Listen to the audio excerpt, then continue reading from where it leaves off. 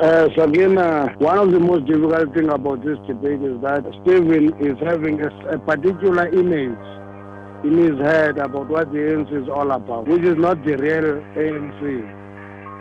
And I read this article and I said, where is Stephen Friedman arguing for a dictatorship, not leadership?